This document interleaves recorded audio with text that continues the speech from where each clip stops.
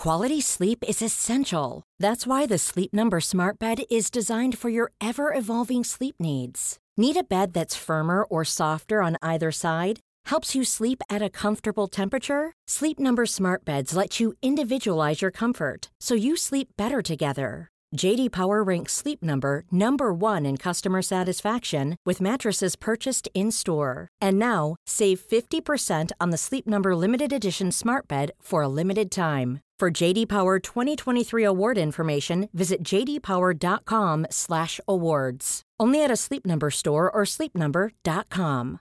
Cool fact, a crocodile can't stick out its tongue. Also, you can get health insurance for a month or just under a year in some states. United Healthcare short-term insurance plans, underwritten by Golden Rule Insurance Company, offer flexible, budget-friendly coverage for you. Learn more at uh1.com.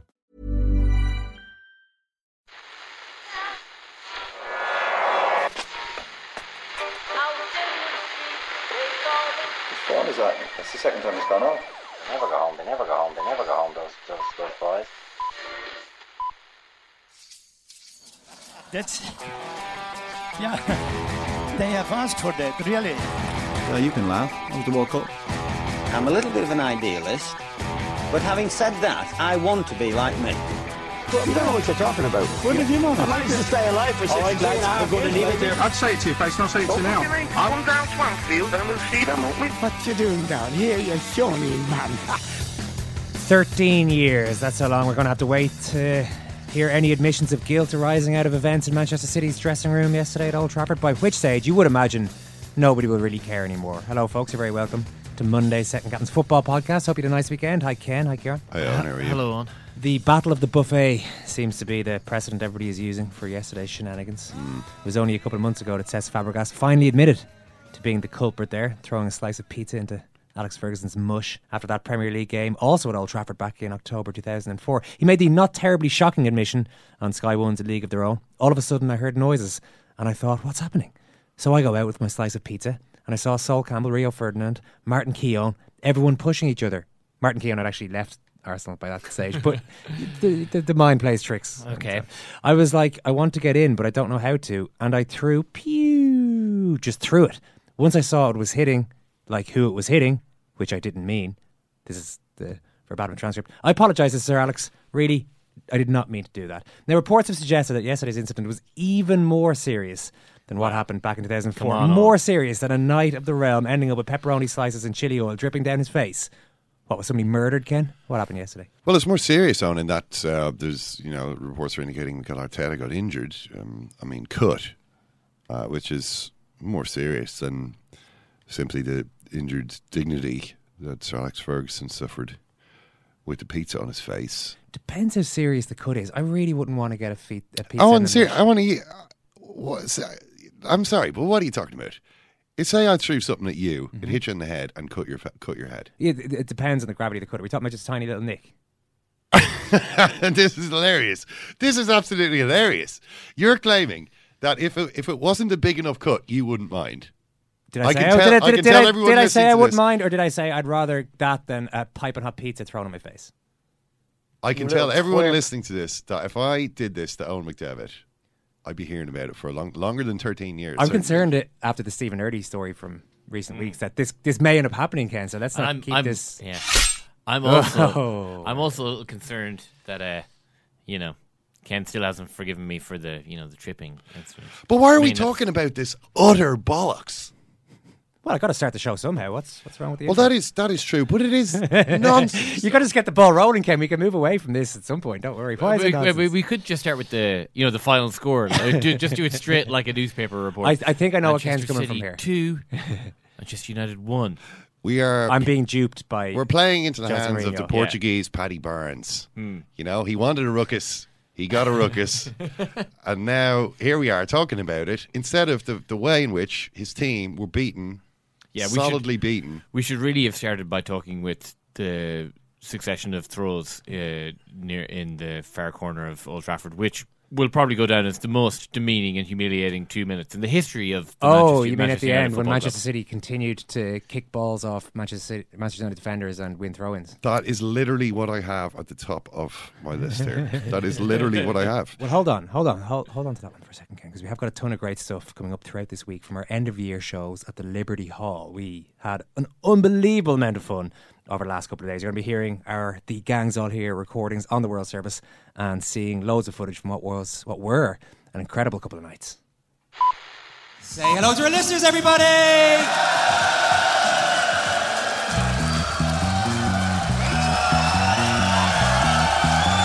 Great job! Hey, the gang's all here. We're gonna swing as one. I always said when he got the Mayweather fight, which I don't even consider a boxing match, it was a freak show, I said this is an absolute disaster, because and it's the old cliche and it's sad, if you give a guy who comes from nothing that much money, surround him with everybody saying everything you do is okay, it doesn't end well. I think give anybody that. I don't know if it's got anything to do with what you start out with. Also, he doesn't come from nothing. He comes from a 4-bedroom house in Lucan.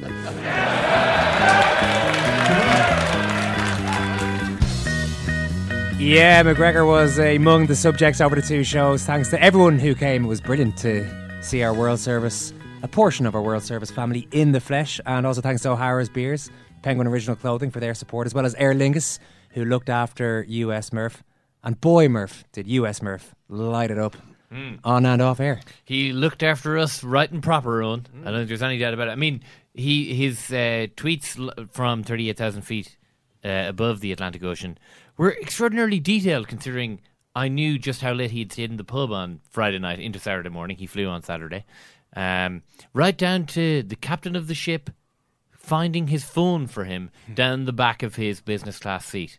So, US Murph had a whale of a time. And I haven't been in touch with him today, but I do know that he was coaching his son's basketball team yesterday, less than 24 hours after having landed. So the man is an utter machine, and there's no two ways about it. Well, yeah, only on behalf of our World Service members. He needs to socialise. He needs to put the face out there. It's not that he's enjoying himself while he's in Ireland. Hell no. Yeah. Hell no. I mean, that's the last thing on his mind. He just has to grit his teeth and get through it. It was great to meet so many of our World Service members. If you're not part of the family yet and you want to hear what went down, settingcaptains.com, £5 a month plus VAT. Do what you got to do. Now, Ken, report on sport, please. Yeah, I was saying I had those minutes of time wasting down. It's the most spellbinding performance of time wasting I think I've ever seen.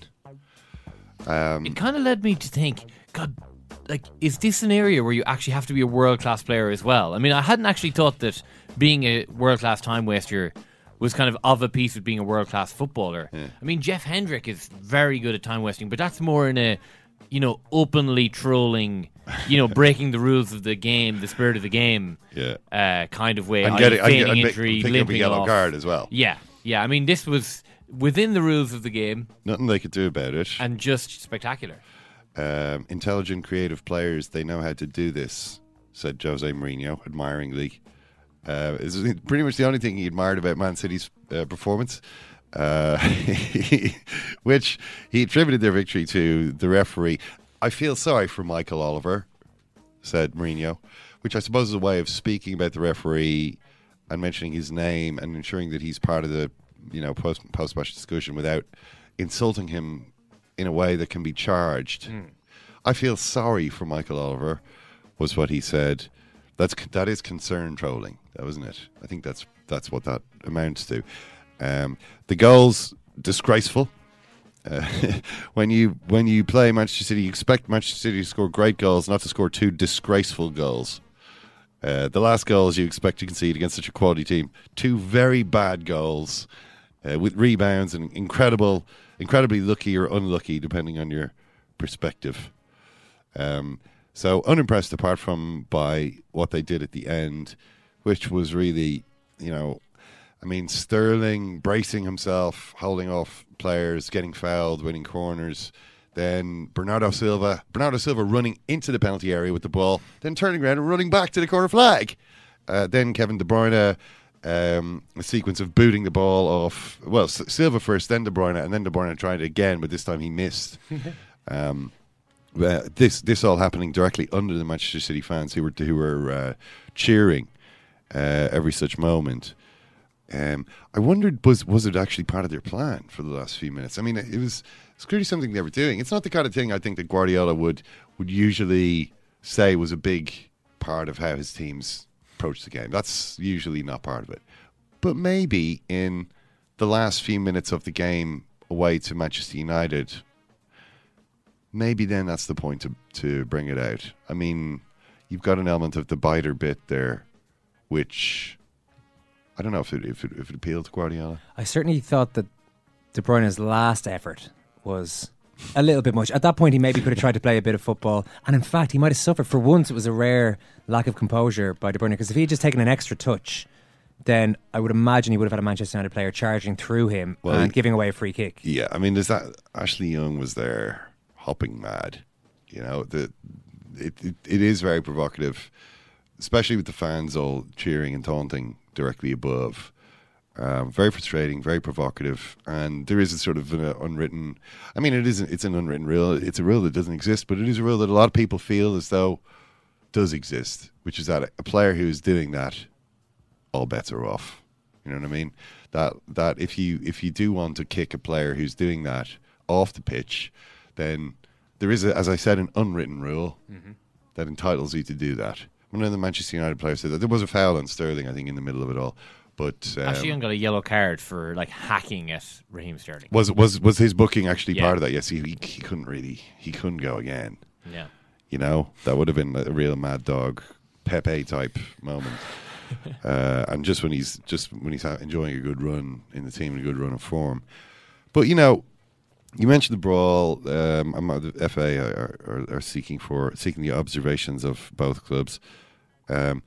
The penalty was obviously how Jose Mourinho explained what had happened. It wasn't a penalty. This is the one on under Herrera. Herrera, I mean, it was quite funny. He made his leg rigid to such an extent that when he fell over, his leg was still rigid. Did you see? His foot was kind of he planted it so deeply into the turf in the hope that someone would kick it. When he quite rigidly brought it forward off the turf and sort of fell forward, his foot was still in that unnatural position that he stiffened his leg in order to try to draw the penalty from Otamendi. So clearly there was no penalty. The problem here, and as Guardiola pointed out, the same thing was said after the game last year when Manchester City won at Old Trafford. It was again then it was the referee's fault. He said Mourinho has talked about the referee before the game. Last year when we beat them, it was the referee. Today it's the referee. You know, it's always the same story. Last year, if you remember, maybe Mourinho had a bit more of a solid case last year because that was when Claudio Bravo chopped Wayne Rooney down, and he miscontrolled the ball, then ran out and kind of levelled Rooney in the process of trying to get rid of the ball. Yesterday's one, I was watching the match in a pub, and most of the people there seemed to be supporting Manchester United, and there were muted at best claims for a penalty from the United fans in the boozer. I mean, even after a couple of replays. Yeah, I was going to say like I'm sure the claims were utterly muted once there were replays shown. But I mean, there were a couple of hard shows still saying, even directly contradicting the evidence of their own eyes to say that might have been a penalty. I mean, it just blatantly wasn't. Yeah, I mean, I think probably the closest thing to a penalty in the match was Herrera hauling down Otamendi. But Herrera, I think, did quite well there in terms of if you are going to commit a foul like that, make sure you do it when lots of stuff is happening around you. And usually you get away with that. And he did. You know, you often. I mean, it's seldom that you will see that. I mean, an example of the opposite case would have been the Brighton Liverpool game the other week when Jordan Henderson gave away a penalty for pushing Shane Duffy in the area. But the thing is that all eyes in the stadium were on Shane Duffy at that point. He was up for the corner kick, and he was the kind of obviously the player Brighton were going to try to find. So everyone was watching. And when Henderson pushed him, the referee was watching as well, and so Herrera got away with that one. But Mourinho said, look, it's like last season, it's exactly the same. You can speak about anything you want, you can bring any football theory, you can bring the stats, the ball possession, you can bring everything you want, but like last season, it's a huge penalty in a crucial moment of the game. So obviously the stats, the ball possession and all that is in Manchester City's favour, as you would expect, given the way in which anybody with eyes could see that they had dominated the match. it is true that sometimes you get the ball to bounce your way. Sometimes it bounces their way, sometimes it bounces your way. Sometimes the referee gives a penalty, sometimes he doesn't. But, all those things being equal, and let's assume they're going to even out. I mean, let's assume there's no corruption, no conspiracy. I mean, you refer to the football gods who look after Manchester City. They get protected and all this kind of, all this kind of stuff. If we assume that Mourinho is wrong about that, then you do have to try to find a way to actually tilt all the stuff in between, the football part, in your favour as well. And this is something Manchester United can't do. They can't do it whenever they come up against a good team. The coach does not know how to do it. He can't do it. If he could, they'd be doing it. I mean, I don't know how many more times this needs to happen. And it's not going to change. It's not going to be any different. I mean, you could say, well, if Paul Pogba had played, maybe, and so on. Paul Pogba is, in my opinion, Manchester United's best player. And to miss your best player is bad. I mean, if Kevin De Bruyne take a couple of players out of the Manchester City team, they're not going to be quite so special. That's true. I mean, these things happen. But Paul Pogba did play in the game last year that they lost to Man City. He actually was very heavily criticised for his performance in that game, where he appeared to have no notion of where he was supposed to be on the field. Went wandering around, left holes in the midfield. And maybe it would have been better if he'd been there. Maybe he did play against Arsenal last week when they again were completely dominated. Had 25% of the ball against Arsenal. I mean, he created the goals. This is the kind of quality he has. But it's not as though having Pogba there will allow you to establish control. I mean, we saw this against Arsenal. He's not really going to do that. What he can do is help you make the chances that do come your way count, because he can put the ball where he wants it to go. Obviously, they're better with him than without him. But the idea that the game would have been different, the game would have been the same. The game just would have been the same. And this is the way it is when they play. And this is what we have here is like, it's almost like someone set up an experiment. It's like, okay, Jose, we've heard a lot about this. We've heard a lot of, there've been a few posing quotes over the years. Poets don't win titles. This kind of macho talk, like some kind of Raymond Chandler, poets. There's no poets on these mean streets. This kind of hard-boiled football management. From the 1950s. Yeah. Right. Or the Take that jacket the 30s or whatever. Get a trench coat on you. This, I mean, poets don't win titles. Well, he's running away with it. Like Guardiola's running away with this. And Guardiola took the moment to say, look, he said it. He said it every time they put a microphone in front of him. He's like, people say we couldn't do this here. Well, we can. It's not quite the rainy night in Stoke, but it's a snowy day at Old Trafford, the home of a snowy night with a lot of wind, at the home of Manchester United, who under Jose Mourinho are the closest thing to the Stoke that used to exist under Tony Pulis, when Andy Gray made that remark about could Barcelona do it? Could Messi really do it? Well, this is exactly the conditions he's talking about against the only other team in the league that has the kind of resources that City have been able to throw at their team over the last couple of years. The only other team that have done that. The only team whose players are actually paid more than their players. You know what I mean? A team that has its pick of the world's players in the same way that Manchester City do could have built a team like Manchester City have, but haven't, because they have got a manager who can't do it. And this is I think becoming quite obvious. It's really the most blinkered of Manchester United supporters who can't see this. There is a remorselessness to this Manchester City team this season, which we weren't sure was going to be there. If you go back to the summer, City have been a funny team over the last decade or whatever amount of years there's been money in there. A title challenging season, maybe a title winning season is often followed by one.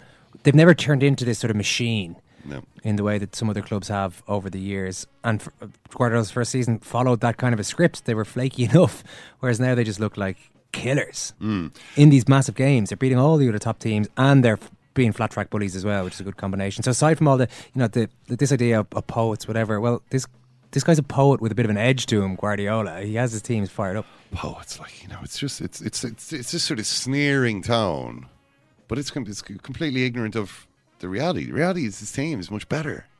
You know, the idea that the referee gave this away. No, the referee is just something he's saying. I think you're falling for what I'm falling for by talking about the post match. Yeah, post match. That's just something he wants people to bang on about. Going in to complain about the celebrations. This is literally the man who has done more obnoxious celebrations shot in the stadium than anyone else. I mean, if you think about the high points of his career, you're thinking Porto against Man United when he ran down the touchline. You're thinking Inter against Barcelona where they had to turn the sprinklers on. The Chelsea against Liverpool. Chelsea didn't win anything that day. They just stopped Liverpool, and that was when he ran down, beating his chest. He knows how to celebrate when things go his way. And I can't imagine in the dressing rooms if Didier Drogba and these other big characters, John Terry, are pumping the music.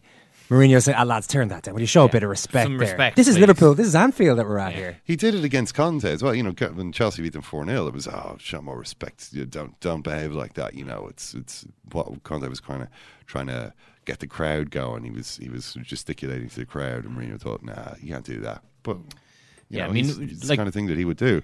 The fact of the matter is that Bernie Ronay was writing in The Guardian today. 42 massive, big, hoofed, swirling, long deliveries from the United defence or goalkeeper in the opening hour to their front three. Like, that is the only thing that Man United fans and football fans generally should be talking about from that game yesterday. I mean, it was just it was ridiculous. It was pathetic to watch. Yeah, and this is all they're going to get. Against a team like Manchester City, or any of the other big teams. This is all that's going to happen, and it is possible to win games that way. I mean, they beat Tottenham.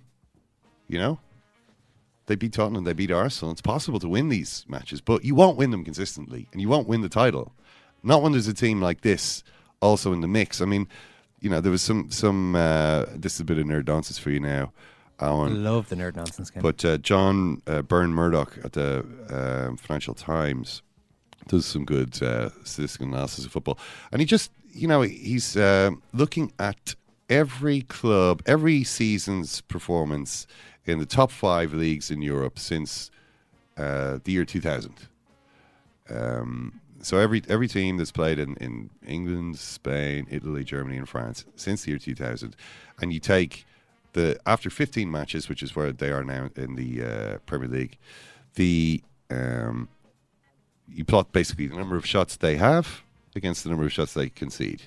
And what you find is that all the teams in the bottom right-hand corner of this graph, and this is the x-axis is shots taken per game, the further right you go, the more shots you take.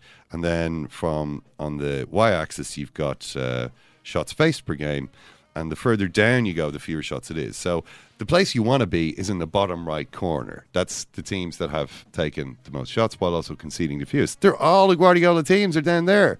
Barcelona 08-09 is the best combination too. Bayern 15-16, Bayern 14-15, City 17-18, Bayern 13-14, City 16. They're all down there in that little corner. It's remarkable. I mean, because obviously the big cluster is sort of in the middle of the graph. This is for everybody who says, this doesn't work. Oh, I'm skeptical about this. The evidence is there. What more do you need? If the titles aren't enough, the football isn't enough. The fact that you've seen, he was asked, have you dominated a game as much as you have in the first half before? This is yesterday. He said, well, yeah. I mean, I thought, yeah, way more. They actually were a bit sloppy compared to the way they often are because of the conditions, I guess. He said, well, there's the 2011 final, probably there was 25 minutes in there. The Champions League final against Manchester United, which were the best moments of my career. But this is a lot of the people left that stadium going, that's the best I've ever seen. I've been going to these matches for 60 years. I've never seen anything. You know what I mean?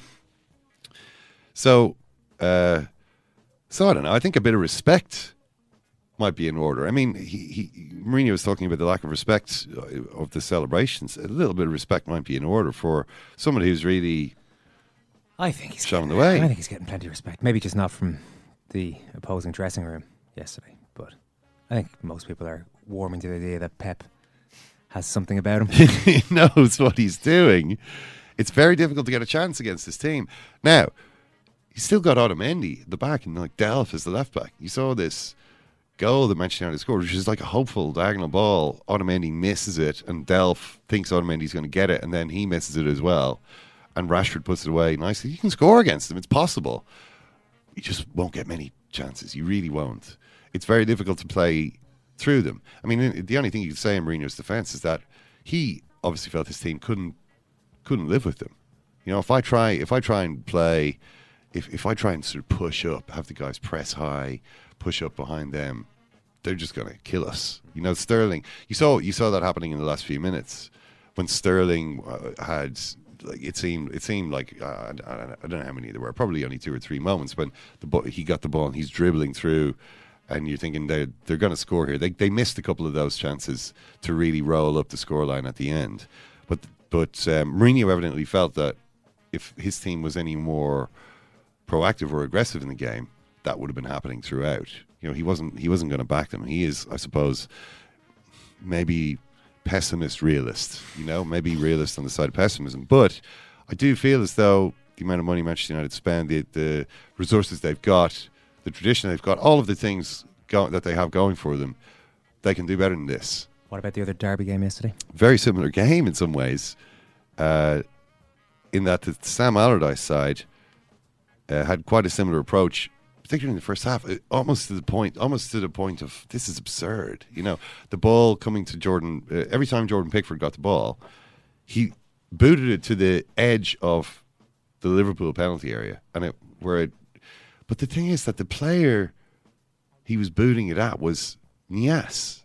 You know, so it was like Niasse wasn't winning any of these balls, so it just didn't seem to make any sense. It was like it didn't have any sense as an offensive tactic, because you're very unlikely to get the ball up there after one of these kickouts. But what Allardyce is evidently saying was, I don't think our team can. I don't want the ball to be in our half. I don't want us to have the ball in our half. Actually, Everton having the ball in their half was what resulted in, was it the Mane chance when he didn't pass? Right. Which was a bizarre moment. You know, what's Mane thinking here? You saw Mane's reaction afterwards. What kind of a smile is that? Is that a guilty smile, or is that an shucks, there'll be another one of those along in a minute kind of a smile? Thought answer B there. Yeah. I mean, it reminded me a bit. Remember Troy Deeney talking about Mesut Ozil a while back, and the look that Ozil had in his face. I'll get another one of these in a couple of minutes. And it really made Deeney angry. And you could see the way Mane reacted to that, and it was kind of like, I know I should have passed that, but come on. Like Shane Long the other day. Do you remember Shane Long had a shot? Someone was shouting at him, and he's like, you have to. Yeah. He said, come on, you have to. Southampton were winning that one as well. But I think by more goals. That was the one that said that wasn't that against Everton, actually. It was the one where Stephen Davis made it 5-0 I think that was 5-1. Sigurdsson scored for Everton, but it was a proper, in that situation with a few minutes to go and you're already winning by 3 clear goals, then all right. But you know, this is a chance to kill the game. You've got 3 unmarked players to square it to. You have to pass it. But you know, in the end, Liverpool, you'll never see such a one-sided Merseyside derby, because the Allardyce team, Everton literally didn't attempt to play, because it was as though he thought, if we tried to engage in a football match, like give the ball to one of our defenders and try to play through, try to play up the pitch, that's too risky for us to try. We can't even do that. So we'll kick the ball along. And the Everton players, you could see getting frustrated, like, because players like Sigurdsson and Rooney are being starved of any chance to do anything. You know, they can't get no one is going to give them the ball. And it's so frustrating to sort of be walking around the field, to feel as though you can't actually get involved in this game at all, and being completely starved of any chance to make any impact. But given enough time, something eventually is going to fall your way. And it fell to Rooney. Rooney was a pass through to Lovren, rather through to Calvert-Lewin, and Lovren. Remember the principle, Ander Herrera principle. If you're going to foul someone in the box, do it when there's a lot of stuff going on. Don't do it when it's like Klopp said. Klopp was. We'll hear a bit of Klopp now in a minute, because I don't think this was Jurgen Klopp's finest hour. But Klopp said something like, they weren't even in our box. They didn't have a shot. They didn't have a counter attack. As though maybe they should be deducted half a goal or something for not having done any of these things. But the whole point is that this was the first time that Everton that the ball had been with an Everton player in the box, and this is the moment that Lovren chooses to push him, and he clearly did. Yeah. I mean, there was a couple of angles on it. One of the angles is sort of from behind the byline, or behind, sort of to the right of the Liverpool goal. And from this angle, you can see Calvert-Lewin does sort of go into the contact. Exactly, what else is he going to do? All he can hope to do really is get a penalty. But the point is that Lovren very clearly pushes him with his left hand in the back. Why he does it, only he knows. You know that an attacker is going to look for contact anyway, even when there is none. Absolutely, it's so clear. Definitely don't give that person the option of. And I know this. Players shouldn't be making the most out of it, but he didn't even have to do anything to make the most of it. He was pushed. If you feel a hand pushing you over, you're not going to try too hard to stay up. The hand of salvation pushing into your back. This is the golden National Lottery hand reaching down from the sky, pushing you over in the box. This is amazing. We're gonna. Calvert-Lewin, you saw his reaction when he got up. Oh yes, and I mean it was clearly a penalty. But Lovren's reaction afterwards was to blame the referee. Maybe a bit of personal responsibility here. It's painful to accept, but everyone saw what happened. Jurgen Klopp didn't seem willing to accept it either, and his interview afterwards with Sky. With Patrick Davison from Sky is really embarrassing. Have a listen to this. For you, 100% not a penalty, or does Dejan Lovren does he not need to make the decision? It's not a case of blaming him. Does he not need to make the challenge though? He doesn't make a challenge. Calvert-Lewin makes a step and he's saying, but there's hands on the back. The hand is like this on the back. You saw it. If you think it's a penalty, then do it. Say it. It's a penalty in your opinion. Is it a penalty in your opinion? Okay, if you want my opinion doesn't matter. I would say soft. Obviously, my opinion doesn't matter as well. But of course, your opinion matters. Does it change anything? No, but we can't change anything in an interview, can we? Did you say so far it's a penalty or not? I think it's soft, but I think it is a penalty. So then we can stop the interview, because I only want to talk to people who have a little bit of understanding of football. Sorry, I know you're angry, but there are people who played a lot of football matches in our studio who also think it's a penalty. Oh, then sorry, I'm wrong. You're all right. Yeah, and I didn't say that. No problem. Yes, that's what you said. No, I didn't say you were wrong. When all the other people are right, then I must be wrong. Right? No, just because isn't it a game of opinions? But do we have to fill 5 minutes or what? Or why do we talk? Obviously, I'm not in the mood to answer your question, and you don't have better questions, do you? I've got one more. I don't think you're going to like it. 6 changes today. You also took Salah off, 1-0 up. Do you think those changes had any effect on the result? That's my job. That's my job. I understand that. No, that's my job. That I make decisions before I know they are right. And afterwards, it's your job to say I'm not right. No problem with that. Sorry for all the rest I said before. No, thanks for your time. Well, there's Jurgen Klopp taking it out, kicking the cat, I suppose. That's what he's doing there. I mean, it's just really poor. I mean, number one, he's wrong. It was a penalty, and it's everyone watching it.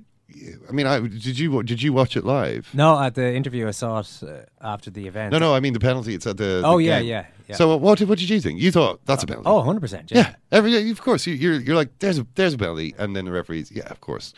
And I don't really see the point of wailing and squealing about it, and then patronising this guy, Well, his comment didn't make that much sense. So I want to speak to someone. I want to speak to someone with an understanding of football. I know, but the interviewer said, "I think it was soft, but I think it's a penalty." I never understand that personally. It's either a penalty or it's not. I don't think it was soft. I think he could have just gone. Anyway, you're not expecting as an interviewer to necessarily be putting your opinion across, and he held his nerve quite well in the face of some hostility. And Patrick Davison himself seems to feel that there was no major issues there. He says, thanks for the messages, most of them about Klopp interview.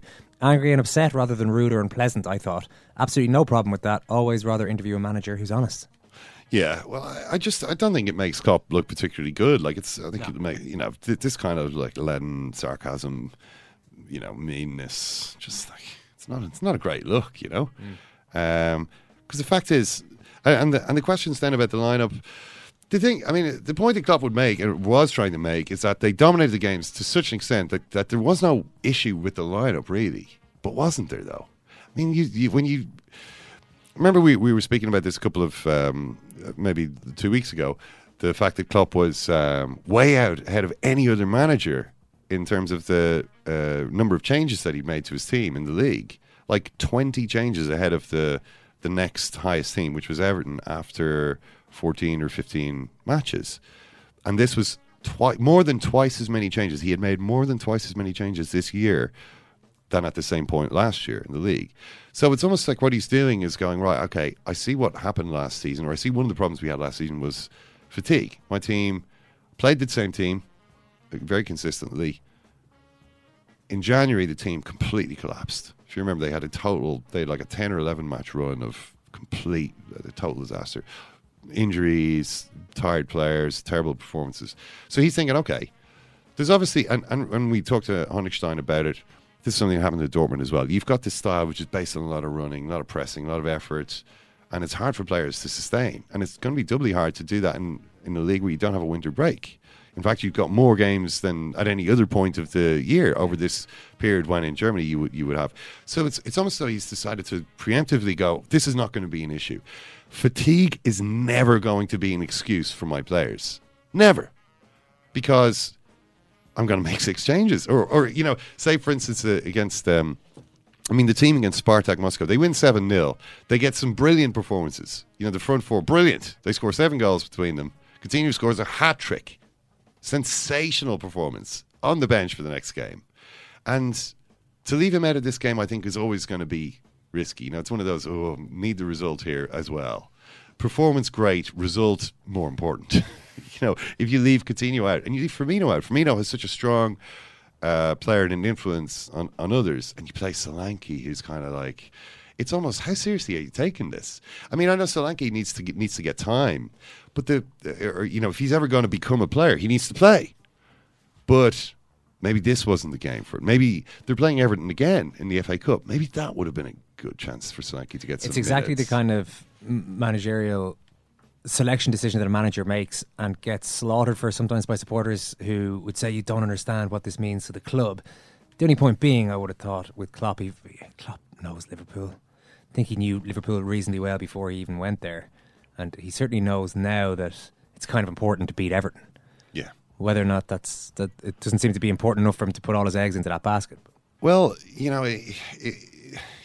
went maybe too much. I mean, Coutinho's been playing so well that it's almost like, really? I mean, and also there's the continual stories and more stories over the last couple of days that it's pretty much he's winding down his career here. It's either maybe even a January move, but if not that, then almost certainly a June move. So it's kind of like, well, while he's here, let's not leave him on the bench, sort of thing. You know what I mean? Let's he should be flog on the field. him to death until he moves. I mean, he's a great player. People like watching this guy. Get him on the field. Don't sort of leave him out for this match. If you're playing West Brom on Wednesday, maybe then you could leave him out.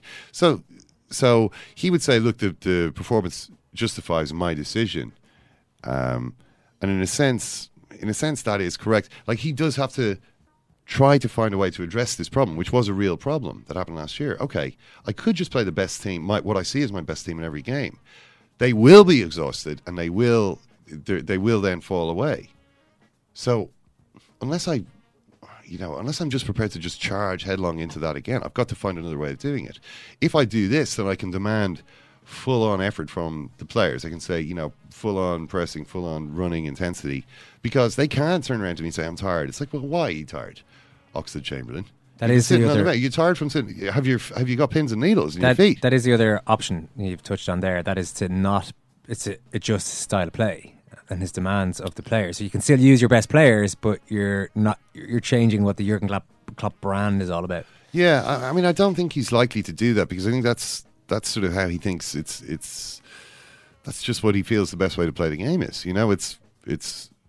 a lot of it is about trying harder than the other team, or covering more distance, or being more energetic, or having more of your players around the ball at many moments in the game. And if you want to do that, you've got to move.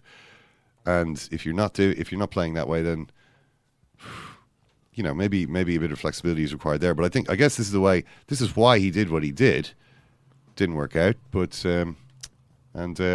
not such a great weekend for them either. Do you want to give us one more quick story from the weekend? Well, somebody who did have a very good weekend was David Moyes, whose team beat Chelsea. And I mean, this is almost when you look at what's happening with City having won we say City having won the title. It's going to take a spectacular series of events for them not to win the title at this point. It's hard to imagine Manchester United or any other team making up 11 or more points on this team that seems to be better than them in every department. So this league, the selling point of which is we've got so many great teams. It's not like these other uncompetitive leagues where Bayern or Paris Saint-Germain or Juventus, whatever, walk away with things. It's not like that here. We've got big teams, big managers, big personalities, and it's beginning to look as though the latter 2/3 almost of this Premier League season is going to be about watching those big personality, big name winner coaches twisting in the wind and seeing which ones of them melt down before the season ends and which ones of them can make it all the way to the summer to regroup. I know who's going to win that league. Arsene Wenger. I think Arsene Wenger is the strong favourite. He's got the staying power to last all the way to the end without having any major meltdown. Yeah, he's definitely the favourite. He's got the serenity to accept the things he can't change. Second, Pochettino. Pochettino. Nah, he's going to be okay. Is a bit unsafe. I mean, it's a guy who said that he wanted to kill his players because they lost 5-0, or was it 5-1 to Newcastle in a game that no longer mattered at the end of the season after having their hearts broken. He had no compassion. He just wanted them to die or to be dead. He couldn't speak to them for months. This is Pochettino, and they're out of the running too. Klopp third. Klopp. We Mourinho saw him. Fourth. Conte. He can't even take it. He can't even take it when Patrick Davison asked him a question about an obvious penalty. Yeah, I'm still not putting him below Mourinho or Conte though. Well, Mourinho and Conte, I think, are two horses of a rather different breed. So we've already seen Mourinho in this situation not handling it well. Conte, I mean, things don't look too good there either. To lose to West Ham, this is not great. Did you see Alvaro Morata? Did you see Morata's kind of whole attitude? Where's the boy of summer? Where's that that handsome young god who was just who seemed to be able to bend the whole world to his will? What's happened to him? We've got this sort of moody, resentful looking. I mean, it's just, where's the love? Where's the love gone here? The one thing they do have to console themselves with is the Champions League. So you're going to have a lot of these boys concentrating on the Champions League. They have got the draw today. We're going to talk about it in a little while. In case you haven't heard it already, Tottenham got Juventus. Manchester City got Basel. Liverpool got Porto. Manchester United got Sevilla. Chelsea got Barcelona, which there was always a good chance of. Shakhtar Donetsk will play Roma. Bayern Munich will play Besiktas, which leaves Real Madrid against Paris Saint-Germain, which is definitely the biggest game there. But that's really going to be a big focus for these English teams for the second half of the season. That's a wrap for today's Report on Sport. 1850 715 815. Hello, good afternoon, and you're very welcome to Lion Live. 51551 is our text number, and Joe at RT.ie from wherever you are in the world. Ken, good afternoon. How are you? You saw it. What happened?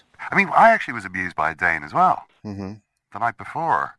Go ahead. I was having dinner after the we finished our work or whatever on the Friday. Went into town. We were sitting in a restaurant. You were a journalist, and myself and three other journalists. Mm-hmm. And at some point, it turned out we were all looking at our phones simultaneously. Mm-hmm. We were waiting in the bill or something. Mm-hmm. And this Danish guy staggered up from behind, sort of suddenly leaned on the table, and he goes, "Go ahead. Is there a Wi-Fi? Is there a Wi-Fi in here?" The whole thing, Ken, the whole thing is getting more and more bizarre. You didn't do it. Did you report that to the FAI or anything? We were like, actually, we're just on the 3G. Before we could finish explaining we weren't actually on the Wi-Fi, he goes, Wi-Fi wankers!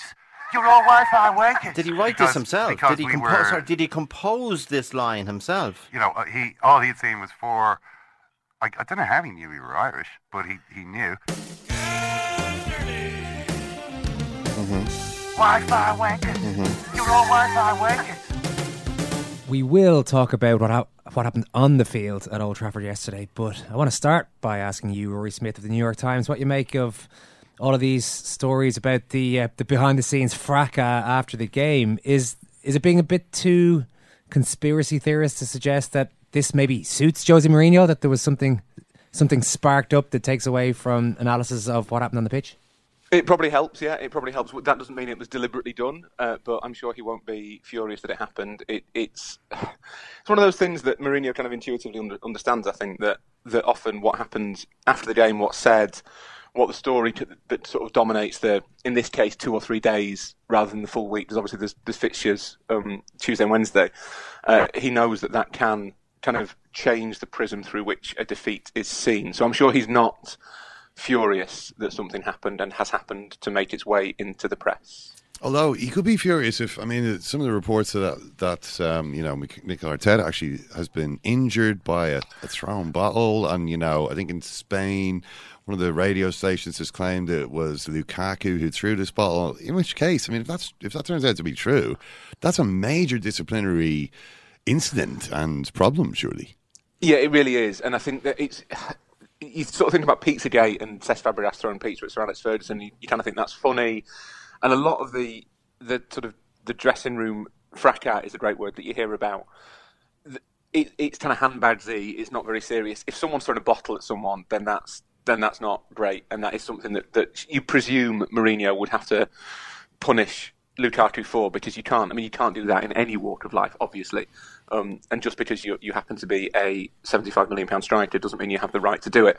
And the problem is, and it'll be interesting to see how it plays out, is that football is so tribalistic that there will, I'm sure, be people kind of who, if Lukaku is punished in some way, who would feel that it's too severe, that he shouldn't be punished, and that they'll find excuses and they'll find kind of reasons that it was actually okay to lob a bottle at Mikel Arteta. That's if it was Lukaku who did it, which obviously is unconfirmed. But yeah, that is a kind of an order of magnitude beyond the stuff that you normally hear about. And finding out, I guess, kind of how it started is quite important, because the initial suggestion obviously was it was Mourinho going into City's dressing room to kind of object to their celebrations, which is hypocritical at best, and is probably kind of asking for trouble almost as well, because City have a right to celebrate, and if you loads of press rooms in Premier League stadiums are really close to the dressing rooms, and you quite often hear music blaring out, and it's always terrible music. From the winning team's dressing room, whether that's the home dressing room or the away dressing room. It's not the sort of thing that anyone ever comments on, and it certainly doesn't seem to be the sort of thing that would be considered unusual. It happens all of the time. That's how they celebrate. So if Mourinho has gone in to kind of say, look, this is out of order, then you have to question kind of why he's done that as well. Well, that's quite important. Yeah, I mean, I remember being in Stockholm and Peter Bosz, then the manager of Ajax, was giving a very sad press conference after they lost the game, and just sort of lending a very pathetic air to this was the noise of Manchester United celebrations in evidently the adjoining room. They were going absolutely crazy with little regard for his feelings. But yeah, I mean, Lukaku, okay, we don't know yet if his role in this was as central as some sources are claiming, but he did have an absolute nightmare out there, and is generally undergoing what appears to be a really an awful confidence spiral. He's beginning to remind me of Andy Carroll at Liverpool now. I'm wondering if you think these problems he's having are more to do with his own limitations. I mean, this is a cruel stadium, for if your touch isn't quite up to it, or the limitations of the setup in which he's being asked to perform. He's being asked to chase balls over the top, sort of flick things on. These aren't really the sort of things that necessarily he's made his name doing. Is it a case that anyone would struggle to look good in this role, or is Lukaku just maybe a bit short of what's required. Certainly against City, it was the system. It wasn't. I mean, the mistakes for the City goals are unfortunate. I don't think that should be taken as a kind of. It's not like that's the thing that Romelu Lukaku does, that he comes back to help out with free kicks and corners and gives the opposition goals. That's not kind of what happens regularly. I did see someone on Twitter sort of say that maybe he's not worth that maybe it's not the best idea to have Lukaku back at defensive set pieces because he's not necessarily at his best in that situation. I've not sort of tracked that enough to be able to express an opinion on that. But I think you have to just accept that in terms of the goals that he accidentally gave away, that's just bad luck. It's what happens. It's not something that he does a lot.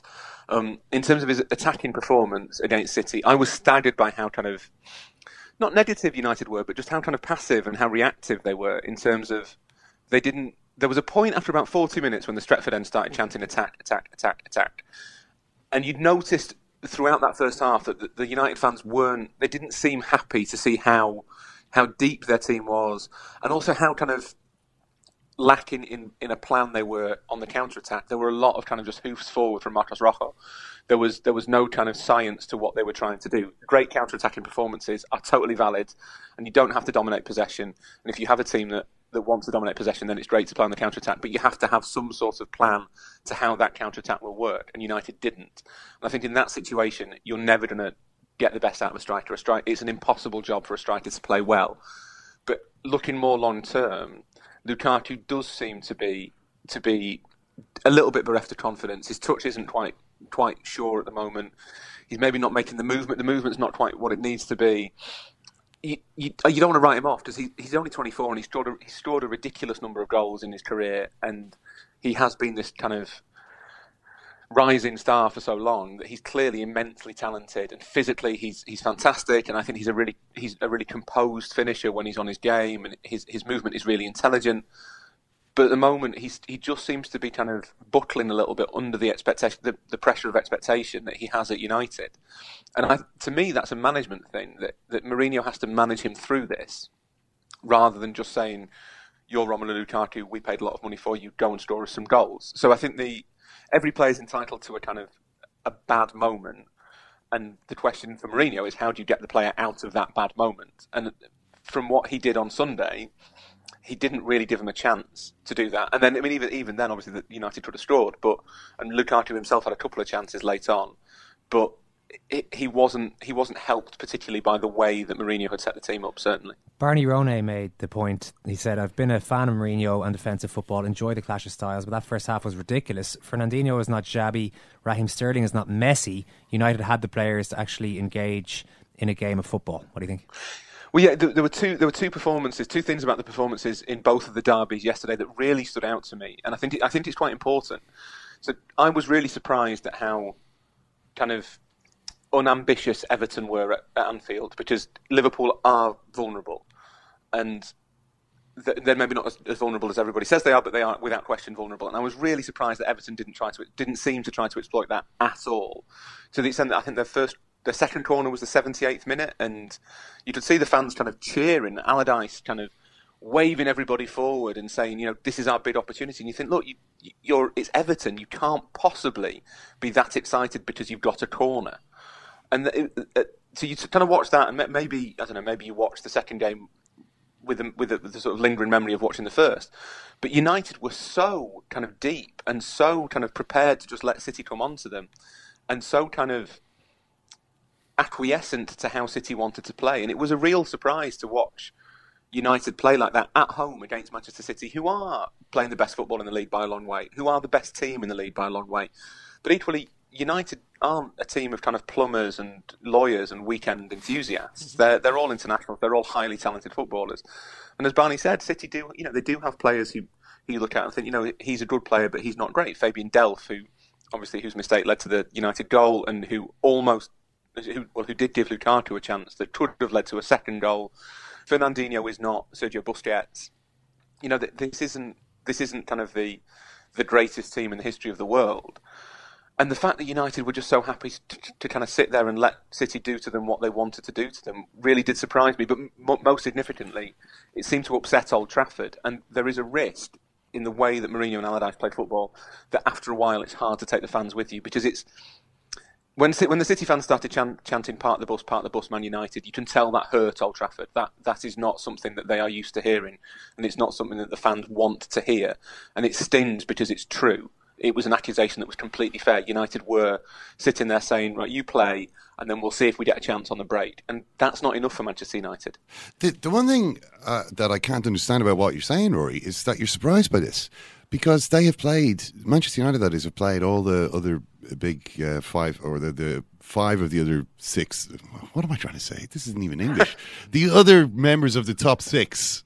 That's what I'm trying to say. The teams being Arsenal, Chelsea, Man City, Liverpool and Tottenham. They've played all those guys at least once, and in every single game they've had less of the ball. I think it's 37% average possession of those games. They've had fewer shots in every single one of those games than your opponent. I mean, this happens in every big game.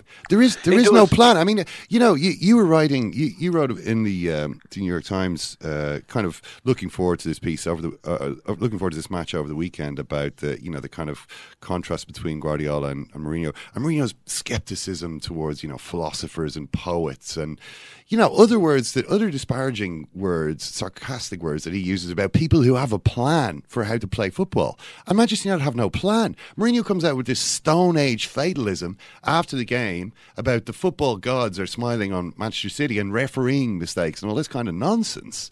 But there is a plan, though. I mean, the plan is quite clearly to soak up as much pressure as possible and hit them on the break. It's the oldest plan in the book. It's hang in there and hope to God that you get the bounce of the ball. But I think the crucial thing, and this is a point that I'm stealing completely from Miguel Delaney, so I make no pretense that it's mine. But I think if you look at coaches like Guardiola, certainly that German school of coaches, Klopp, Klopp's not a tactical mastermind necessarily, but one thing they all do, that kind of new wave, that 2010 generation of coaches rather than the 2000 generation of Mourinho and Benitez, is that they not only have structures in place for defence, but they have structures in place for attack. And it sounds counterintuitive, but Mourinho's approach to attack has always been let the attackers do what they want. Attackers attack, and he kind of farms all that out to talent effectively. So if he can have good talented players, they will make their way to goal and they will score. And he sees his job as coaching the defence and making sure the team's structure without the ball is secure. And Miguel is of the view, and I'm inclined to agree with him, that the game has moved beyond that a little bit. And what you now need is this kind of, I'm going to sound like Jonathan Wilson and really hate myself, but this like rebooted Lobanovsky kind of attacking schemes where players run in specific ways at specific times on specific cues. Mourinho doesn't do that, and it's odd to think that he's the coach who gives his attacking players more freedom. But I don't think it is freedom. I think it's almost kind of, he puts the burden of responsibility on them to say that bit is up to you, it's nothing to do with me. And I think that's where United not having a plan becomes so stark, because they are playing on the counter-attack, and that's totally fine. And some of the best teams in history played on the counter-attack. And I mean, Wenger's Arsenal were a counter-attack. That great team with Henry and Vieira were a counter-attacking team, and they were wonderful to watch. So there's no reason why counter-attacking football is inherently kind of negative or repulsive. But with Mourinho, the problem is that there is just no kind of thought in, all right, we're going to play on the counter-attack. How are we going to play on the counter-attack doesn't seem to occur. And I think, to answer your first point, Ken, the reason it wasn't a surprise that Mourinho was negative or that he was cautious, because that is how he played. Maybe I was just being naive and my eyes had been closed for a little bit and I'd not really been paying attention. But I think the circumstance is really important. So Mourinho goes to Anfield and shuts up shop. You think, fine, that's what he's going to do. It's not a problem. That, against Liverpool, it's valid because you are going to get one chance, and there's half a chance it's going to be a really good chance. So you might as well take it. And all you need is one chance to beat Liverpool. Blah blah blah. Arsenal, it's difficult to tell because they scored 2 goals so early on. Because Arsenal gifted them to them that it's fair enough to then sit and soak up pressure. Spurs from what I saw, it was just kind of a bad game. But I think the thing that struck me with City is it's a derby, and the stakes on the game were really important as well, because United had 35 minutes where they knew that if they did not score one more goal, that City had gone over the hill, and the title race was. I mean, City have still got to go to Spurs, Liverpool, and Arsenal. It's over, Rory. You don't have to qualify it. It struck me when I was walking the dog last night. City can lose all of those games and still win the title. Yeah. That is the reality of having an 11-point lead. So United had 35 minutes where they knew if we don't score, this is done. And Mourinho still couldn't quite bring himself to go all out. And I think that really struck me, that with all those circumstances lined up to say, if there is ever a time to attack, it is now. The pragmatic thing to do at that point is to attack. Just as Ferdy in the 6-1 derby game said, right, you know what, we can lose 3-1 or we can lose 6-1, but we've got to go for it. And he lost 6-1. But in those circumstances, that's what you have to do. You don't have a choice. Mourinho didn't make that choice. He still seemed to be thinking, we can nick a goal here. And that's what really struck me as being kind of surprising, the scale of the negativity, I think. It was interesting also to listen to Guardiola after this game, where he was really quite explicit about the fact that he is on a mission to prove that this type of football which he's been playing, and people will say, well, it's fine to do that when you're managing Barcelona, you've got Messi and Xavi and Iniesta, or you're managing Bayern and there's no one else in the league, and the kit man can win the league in that league. This is something that Mourinho said, and he's now 11 points behind Manchester City, which is a bigger lead certainly than Bayern have in Germany or than PSG have in France. Or Celtic in Scotland. Or Celtic in Scotland. So it's a ridiculous level of dominance, and for the first time that I can recall, very explicitly, Guardiola was pointing this out after that game. He was like, they said it, this wasn't possible. People are always saying this isn't possible. It is possible. This is actually why he's here. This is why he chose Manchester City. If he'd been doing this at Manchester United, maybe people would have said, well, it's Manchester United. They always win the league. But he's quite clear that this is about a larger thing than simply winning the title. This is about proving a point. Yeah, it's one of those things. You're sitting in the press conference, you never quite. Everything kind of washes over you. You're desperately trying to think of how do I make a piece work, and I've got to file this, and you've got a deadline and all that. Sometimes the significance of what managers actually say only occurs to you afterwards, which is deeply irritating. But yeah, there was no question that was a really pointed performance in the press conference from Guardiola. First of all, saying we beat them because we were better than them. That felt like a don't fall for any of Mourinho's kind of sophistry or the chicanery that will come whenever he loses a game. But then to say, people said that we couldn't play like this, well, yes, you can. We are playing like this and we are 11 points clear at the top of the league. It felt like, obviously he's not won the title yet, so that will be vindication for him to say, I have won the Premier League title doing this. There is no question that you can do this in England. But I think we are starting maybe to see his motivations for coming here. And you might be right for choosing City, not a club that... Because, if it had been Arsenal, then maybe people would have said, well, this is how they've always played, and Wenger did this, so it doesn't count. And if it had been United, it would have been, well, United do this, and this is how United played under Ferdy, and they always win the league. If it was Chelsea, maybe people would have said, well, they've had all this. This is, they've been an elite European team for 10, 15 years now, and they've done this, and this. So maybe, there'd have been excuses. The fact that he's doing it at Manchester City, I think you start to see the appeal that he is proving, more than anything, that his philosophy works wherever he goes.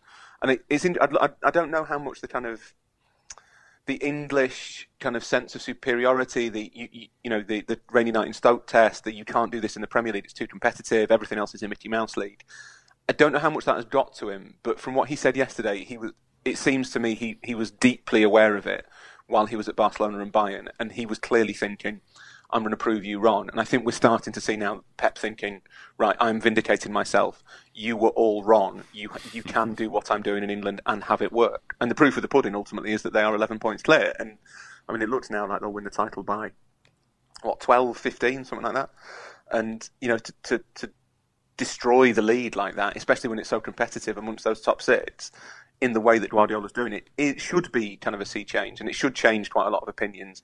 And it might even make people think that maybe they owe Guardiola not an apology, but kind of, a little bit more respect than they gave him initially. Yeah, that's what I'm fascinated to see now, whether or not they do drive on and start breaking records left, right and centre, and maybe win by 15, 18, 20 points, who knows, Rory. You get the feeling that Guardiola won't take the foot off the gas anyway. Listen, brilliant stuff. Great to talk to you as always. Thanks a mil. Always a pleasure. Just a crying big baby. but you cannot call a player a baby. Coach!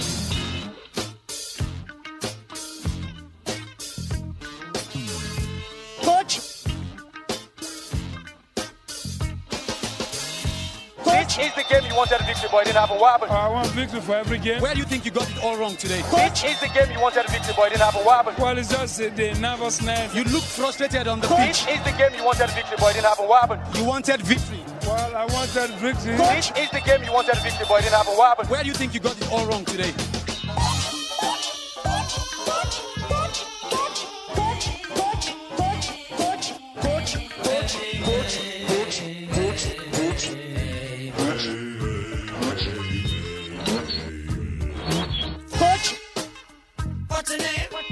We won against them in the Premiership, and we never said they are baby. He's just a crying big baby. But you cannot call a player a baby. Do you really think if Pep had done this kind of thing with Manchester United, there would be anyone withholding praise because it was United? I would have thought City was as... I mean, with Manchester City, he's walking into a team that have been winning league titles and one that already had the ex-Barcelona executives already there.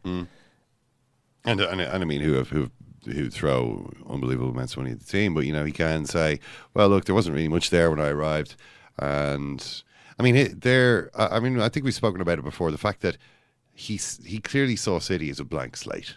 This is like a non-club, a blank slate with a few nice little bits dotted around it. You've got Aguero. We've talked about a lot in the show. Company when he's fit. David Silva. Yeah. We mentioned Barney Rona. David Silva wrote a piece about Barney. Barney Rona wrote a piece about David Silva. Although I would like to read the other way around. Yeah. One of the finest journalists in this country is David Silva. Silva's been around so long that I'm not actually sure what I think of him as a player. If you know what I mean, he's just he's kind of part of the furniture. Yeah. But he was brilliant yesterday. Yeah, he is. Saturday. He was. Yesterday. I think he's brilliant in the right sort of environment. I mean, on the one hand, you had Lukaku up front for Manchester United, and then Zlatan trundling on. What is Zlatan doing at Manchester United? Why did they re-sign Zlatan Ibrahimovic? Not sure about that one. How ridiculous was it to bring him on in a game like that? What's he going to do for you? I mean, okay, actually, he did contribute to what part of the non-plan that Mourinho had for the game was Zlatan going to stick a spoke in? You know what I mean? Like, the fact of the matter was, all you're hoping for is blind luck and a chance, and Zlatan's a pretty good striker. So, to be honest, I mean, big lad. That's not one. That isn't one part of the entire thing that I would have a major problem with. I just don't know why they're wasting money on this player when they could have somebody else. Is Zlatan gonna change it? Zlatan, fair play to Zlatan for coming back from this terrible injury that he had, but let's be realistic here. He's not actually a lion. Huh? You know what I mean? It's not. Do you want to ask him that question yourself? There's a lot of marketing. There's a lot of marketing. I'm sure there's advantages to having Zlatan on board in this sense, but it's just like it's cult of personality nonsense. He's not going to make an impact in a game like that. He did, I suppose, pass the ball back to Juan Mata when Mata then chipped it over to Martial, who set up the chance for Lukaku. Is that really? He couldn't. I just don't understand what he's still doing there. But just on the Guardiola thing was that he saw City as a blank slate. And I did think it was a bit patronising to City. I mean, I get that from the Marty Parnard's book number 2, Pep Guardiola, The Evolution, where he's still at Bayern. We're talking, a lot of it is about why he's decided to go to City. And clearly it was like, well, here's a club with no tradition, nothing. It's as though somebody started up a completely fresh club, canvas, just a blank canvas for the implementation of our ideas. No one's even heard of these guys. Exactly. And you're like, well, actually, Man City have been around for a long time. They do have their own sort of history and culture. But it's kind of like, well, yeah, but do they have a tradition of winning titles? No. Whereas Manchester United under Ferguson had just been this machine, won how many? I mean, Gary Neville had the stats the other day, was it 34 trophies in the last 41 years? And even over the last 5, or since 2011, even since 2011, when City have been winning trophies, United have won 5 and City have won 5, including 2 league titles apiece. So, who's the big club? And this is Neville comparing Manchester United at a low ebb, the sort of post-Ferguson slump United, to Manchester City as the new power in the block, was still 5-all. So there's no question which is the bigger club. even if City weren't quite the, just the tabula rasa that Guardiola seemed to think they were when he took them over. We can get a little bit of reaction now to today's Champions League draw with Kieran Canning. Kieran, how are you doing?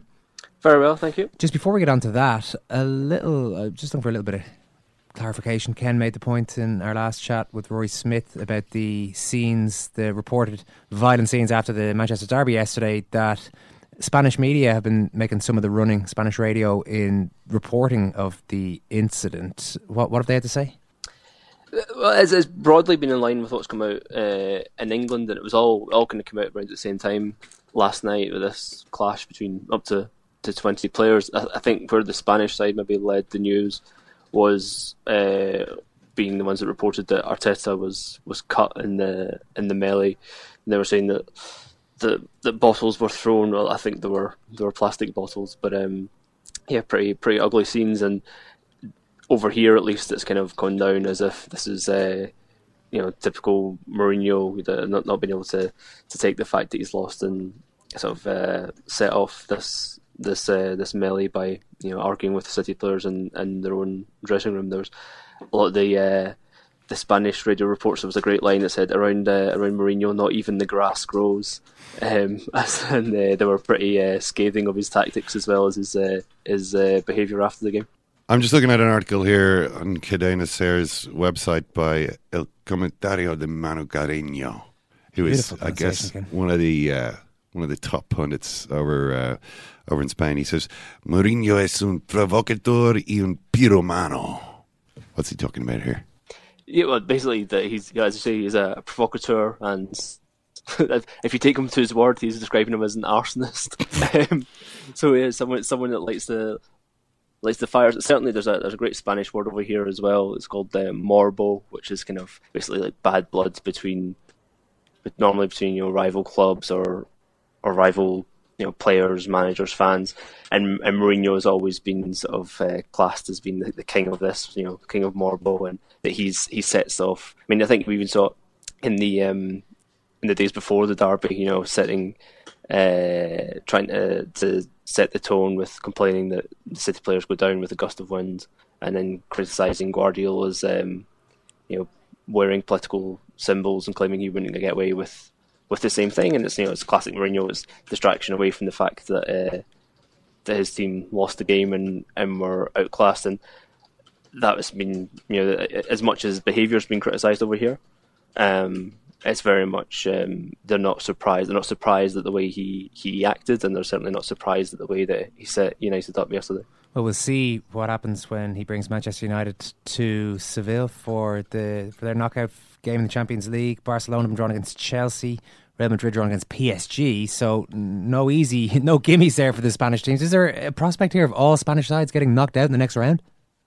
Yeah, I mean, I think there's a pretty good chance of that. I mean, it would be the first time in 12 years that there would be no Spanish team in the quarterfinals, which would be incredible when you think of the dominance that Spanish football's had in the Champions League over the past few seasons. Madrid's winning 3 of the last 4, Barca winning the one that Madrid didn't win. I think, especially having watched Sevilla get absolutely destroyed at the Bernabeu on Saturday, I'd be very surprised if United weren't able to take care of them over the 2 legs. And I think even the 2 games we saw them against Liverpool kind of let them off the hook both times. So United should be pretty confident they're going through. And then the 2 sort of standout ties of the round, maybe with Juve and Spurs, are obviously Madrid, PSG, and Barca, Chelsea. And both of them, I think, are pretty 50-50. Obviously, Barca and PSG will have the advantage of having the second leg at home. I think Barca have reacted to the draw, even though they were group winners, have reacted to the draw more calmly than Madrid, in the sense that they knew there was a great chance they were going to get Chelsea, and obviously they're comforted by having that second leg at home. Whereas for Madrid, this has really been not a surprise, but it's made big news here. We've seen, for example, Emilio Butragueño, quite interestingly, in his the usual sort of post-draw reaction, where normally the quotes are quite bland, but he almost seemed to be insinuating that it was a great shame for the competition that this game has to be played in the last 16, and that one of these two sides has to go out. When that's why you have to win your group if you want to avoid playing teams like PSG. And from the other side, obviously, working over here but working for a French company in the main, there's real interest into, will PSG have the mentality, will they have the bottle to go and beat Real Madrid a year on from that collapse at the Camp Nou and all the money that's been spent in the meantime. Do you think Madrid are scared of Paris? Like, I mean, they shouldn't be. I can sort of see what Butcher Graham is talking about, but is nobody at Madrid thinking, this would be good, good to play one of the top teams and sort of put them back in their box and remind everybody that we, Real Madrid, tower over Paris Saint-Germain, and they could do this for another 30 years and they still wouldn't be able to catch up with us. And we're really looking forward to it. I think you can see it from that side. And Butcher Graham also said, we can't forget this team's won 2 Champions Leagues back to back. But I also find that it's always a bit of a cliche, and a cliche I think is completely wrong when people say, you have to beat the best team. If you want to win it, you're going to have to beat the best teams. Well, 2 years ago, Madrid got through without, apart from playing Atletico in the final, they played Roma in the last 16, Wolfsburg in the quarterfinals, and Manchester City that barely showed up in the semi-finals, and then beat Atletico in penalties. So it's not always necessary to go through all the hardest teams to get to the final or to win it. And I think there is a sense that Madrid might get shown up in terms of what they could have had, particularly if Mbappe has a great tie. He was the one that Real Madrid thought they had this summer, that they really sort of planned their summer around, and ended up making a mess of it because they let Alvaro Morata go, thinking they were making plenty of money to then go and spend it on Mbappe and PSG, both in a transfer fee. I know it's a loan to start off with, but really it's 180 million transfer fee plus the wages they were offering Mbappe blew them out the water. And if PSG did win it and did beat them, then it could be a bit of a changing of the guard in European football with this Madrid team that's been so successful, but now has quite a few players that are getting on. Kieran Canning, absolutely brilliant stuff. Thanks a million. Cheers, guys. See if you don't get a result at Motherwell, you're away, mate. Your bags and your desk, boom. Your bags and your desk, boom. I mean it, I'm fucking raging, speaking from my heart. Who would I want in? I've got big Terry Butcher here in. Mr. Tate, how you doing?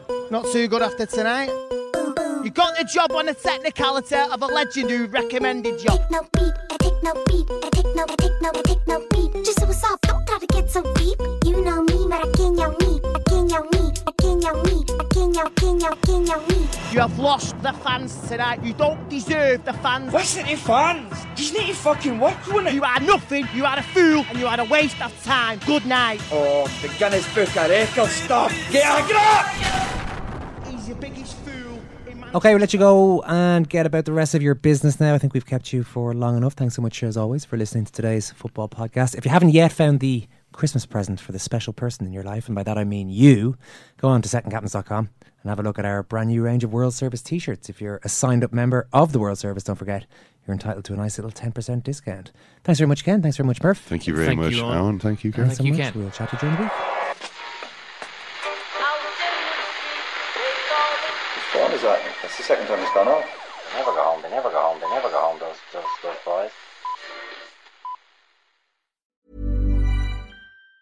Even on a budget, quality is non-negotiable. That's why Quince is the place to score high-end essentials at 50 to 80% less than similar brands. Get your hands on buttery soft cashmere sweaters from just $60, Italian leather jackets, and so much more. And the best part about Quince, they exclusively partner with factories committed to safe, ethical, and responsible manufacturing. Elevate your style without the elevated price tag with Quince. Go to quince.com/upgrade for free shipping and 365-day returns.